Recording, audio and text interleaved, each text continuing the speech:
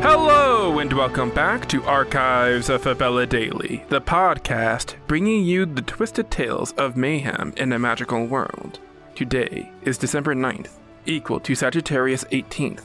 Books are available on Amazon. Please rate and review the podcast on iTunes, or wherever you listen to your podcasts.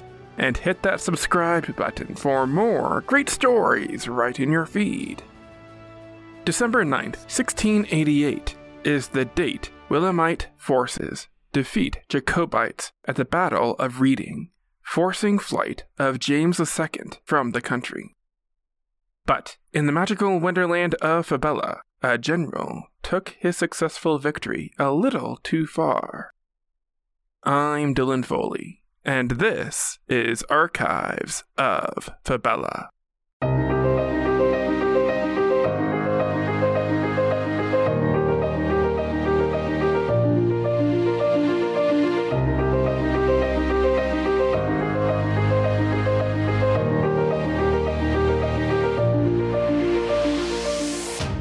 Beyond our world, there is love.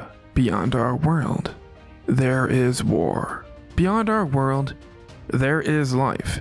Beyond our world, there is Fabella. Sagittarius 18th, 5688, FY, Fabella year, equal to December 9th, 1688, AD, Earth year. It's a revolutionary age in Fabella, and in the country of Dorado, dwarves are revolting against the government. For centuries, the Dorado government has been reaping the rewards of their vast gold exports. Dwarven miners, mostly saddled with the arduous, back-breaking work of gold mining for little pay or assistance from their government, have had enough. Dwarven General Bravin Greyguard leads his brothers in holding all Dorado mines hostage. Work ceases immediately, as dwarves exchange their pickaxes for swords. The Dorado government sends their best general, Goblin Hezekiah Gorfu, to combat Bravin Greyguard's dwarven forces.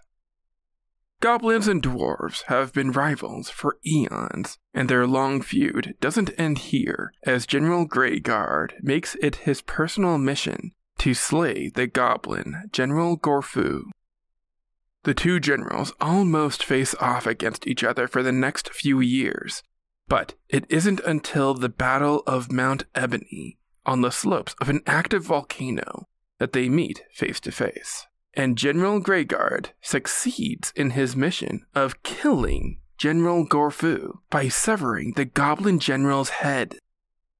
But the story doesn't end there. Bravin Greyguard takes Gorfu's body back to his camp and has a tanner strip the leathery green skin off the former general.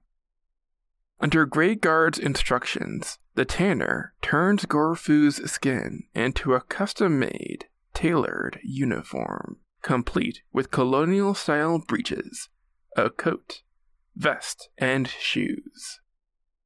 The dwarves in his troop started calling him General Greenguard after the dark crocodile green leather ensemble. In the ultimate flex, my dude wears the skin of his slain enemy to the public surrender of the Dorado government, and in peace talks where the Dorado government agrees to evenly split money gained from the sale of gold with the dwarves. Greyguard is painted in the suit for his portrait.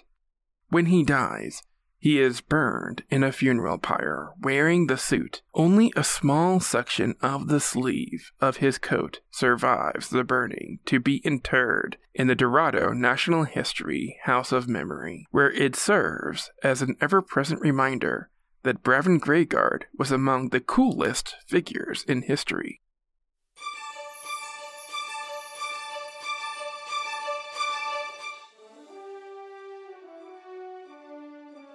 That's going to do it for us today.